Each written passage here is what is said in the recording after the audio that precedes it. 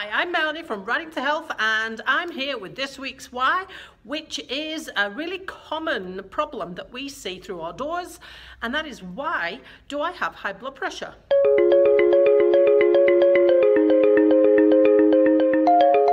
So there are a number of factors that could be at play here that cause your high blood pressure.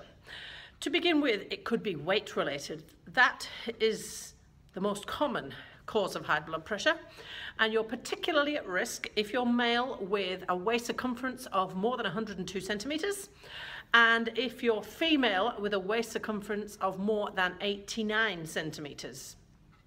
So if you're in either of those categories, then losing a few pounds will definitely help. Exercising regularly. Now, the recommended amount of exercise in order to maintain and lower blood pressure is 30 minutes a day, ideally. Reduce your salt in your diet. So what you need to do is read the labels on the things you buy carefully, and you need to avoid processed foods, which tend to have a lot more added salt in them. Connected to diet, eat healthily. So write a food diary. I quite often have clients tell me that they eat healthy. I ask them to write it down, and I don't even get it back because they start and they go, oh gosh, because your memory is always nice and rosy tinted compared with what is actually happening on paper. So that could be even the only thing you need to do to realize what the problem is. Then you need to eat a lot of fruit and veggies, and that will help boost your potassium, which helps to reduce the effects that salt has on your blood pressure. Next, limit alcohol.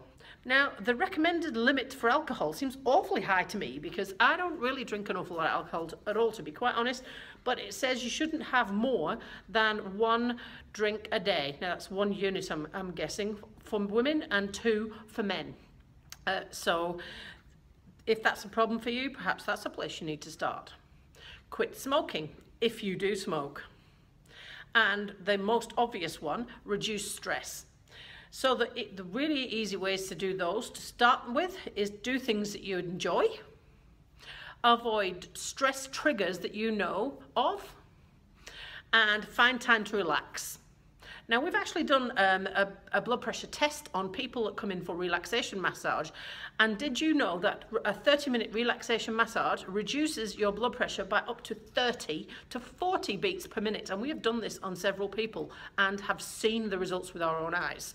So make sure you find time to relax and do things that you enjoy. So hopefully that has been helpful. Here is the summary of the points that I have just said.